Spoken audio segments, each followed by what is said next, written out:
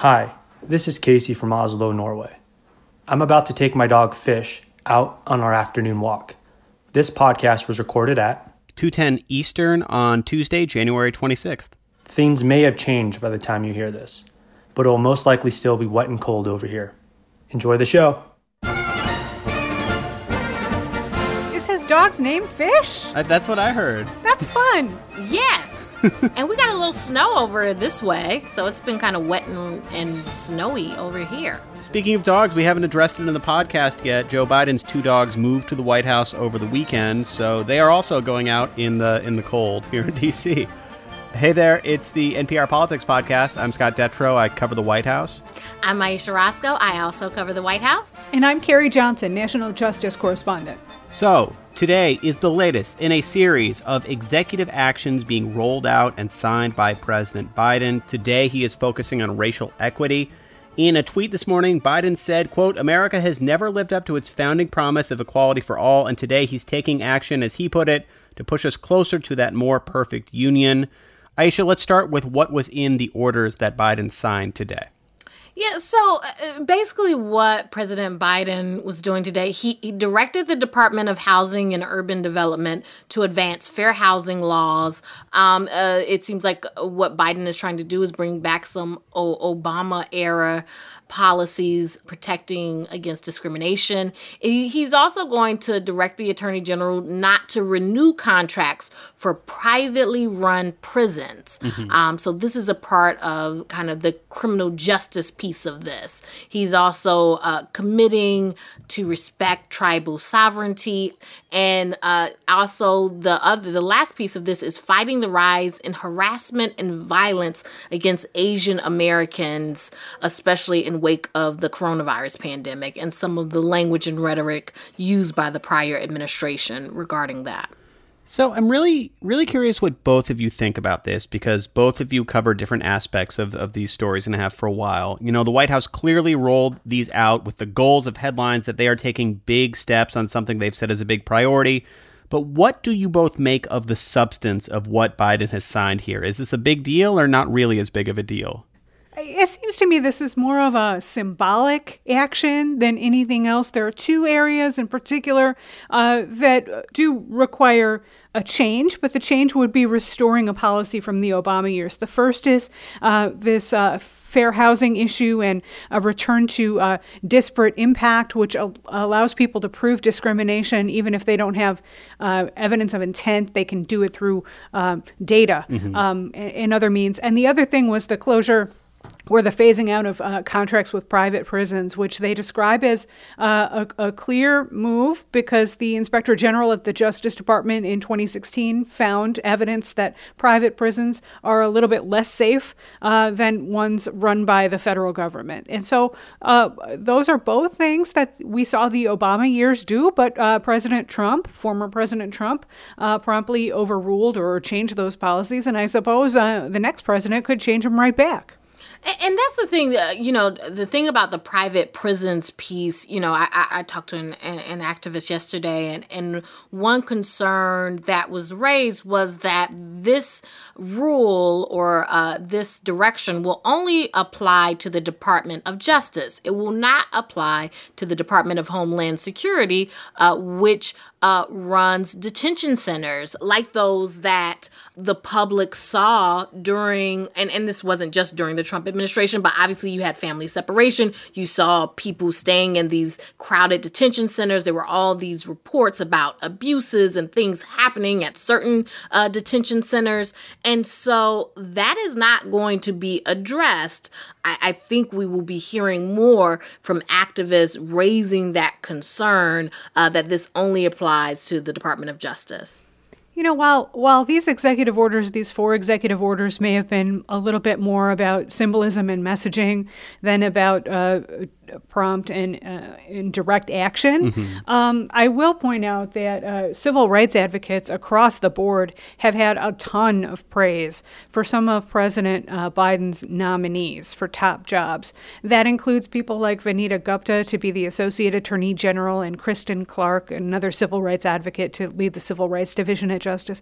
But it also includes people who are not Senate confirmed. There are people like Catherine Lehman, who led the Commission on Civil Rights before she went into the White House to be a deputy working on domestic policy. And longtime civil rights lawyers like Sasha Sandberg Champion, who's now at HUD, and Sam Bagenstos from the University of Michigan, who's now the top lawyer at the Office of Management and Budget. These are not naturally places where you'd see veterans of the Justice Department civil rights community, but the Biden administration has named really civil rights experts to a lot of these jobs, which may mean that we're going to see more action and more important action down the road.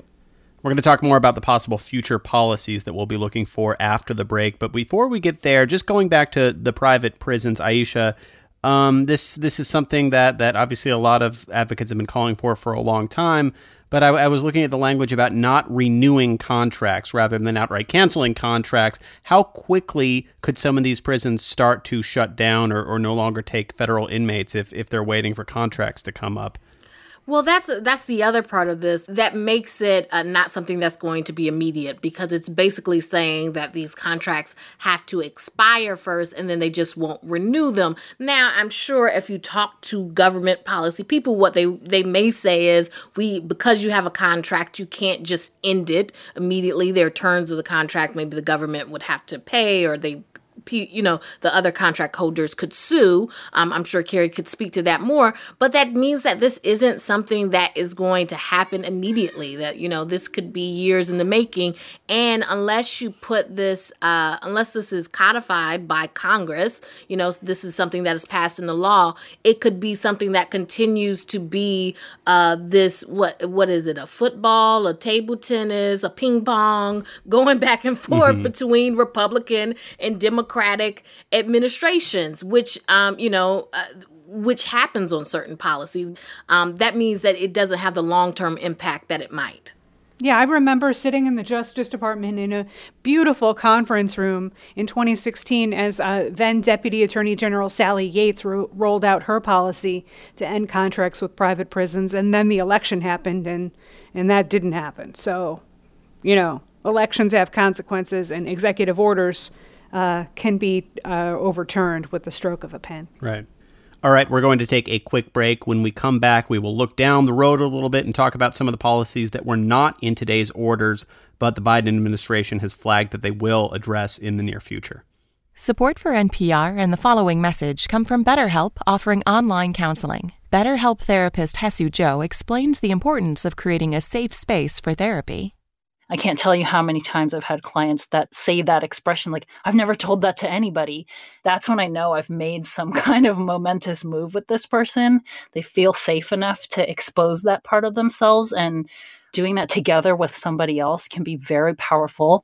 To get matched with a counselor within 48 hours and save 10%, go to betterhelp.com/politics. We are still in the middle of this pandemic, and right now, having science news you can trust, from variants to vaccines, is essential. NPR Shortwave has your back. About 10 minutes every weekday, listen and subscribe to Shortwave, the daily science podcast from NPR. And we're back. And today, Susan Rice took the lead in rolling these policies out. She is known as the former national security advisor during the Obama administration. In the Biden administration, she's going to be focusing on domestic policy. She's now the director of the Domestic Policy Council. And she came well armed for some of the pushback that we were talking about in the first part of this podcast, that some of the details here were not exactly sweeping reforms. She was making the point, this is the 7th day of the Biden administration. I think you've seen that we have rolled out an unprecedented number of early executive actions. And as you've heard Jen say, and many of my colleagues say, this is just the beginning. We have 1,454 more days left in President Biden's first term. And so give us a little something to do over the next few days. Obviously, they are going to be facing a lot of pressure because they, this administration has been touted for being experienced, having, that they are going to hit the ground running. And so they're going to have their feet held to the fire on that, but they're trying to make the point, look, this is early days. We have a lot more time and a lot more things that the administration can do. I will point out that the nominee for Attorney General Merrick Garland has not been confirmed yet, but there was some expectation that today that you might see more action on policing and things of that nature. And what Susan Rice seemed to be signaling is to basically stay tuned, that some more action, including on policing, will be coming in the coming weeks. And it's not action on policing, but actually, as we were talking just now, I'm just seeing that President Biden is speaking, and he announced another step that the administration is rescinding the Trump administration's 1776 Commission report. This is something that came out in the final days of the Trump administration and boiled down to a criticism of any sort of understanding of U.S. history that points out that the U.S. has had some flaws, namely even addressing the fact that slavery was a massive part of the early days of this country. So Biden said, unity and healing must begin with understanding and truth, not ignorance and lies. So obviously more steps to come. Carrie, on the area of criminal justice, what are the top policies that you've heard kind of signaled that they might take place, and what are you going to be keeping an eye on? Yeah, some of these things, Scott, could happen relatively quickly and via executive action.